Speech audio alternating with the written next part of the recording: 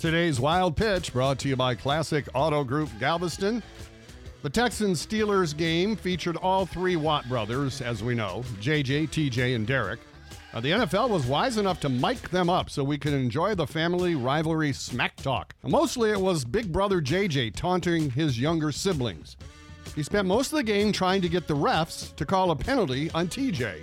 90s hits the quarterback too low, too high. Just call it all day. 90s offside.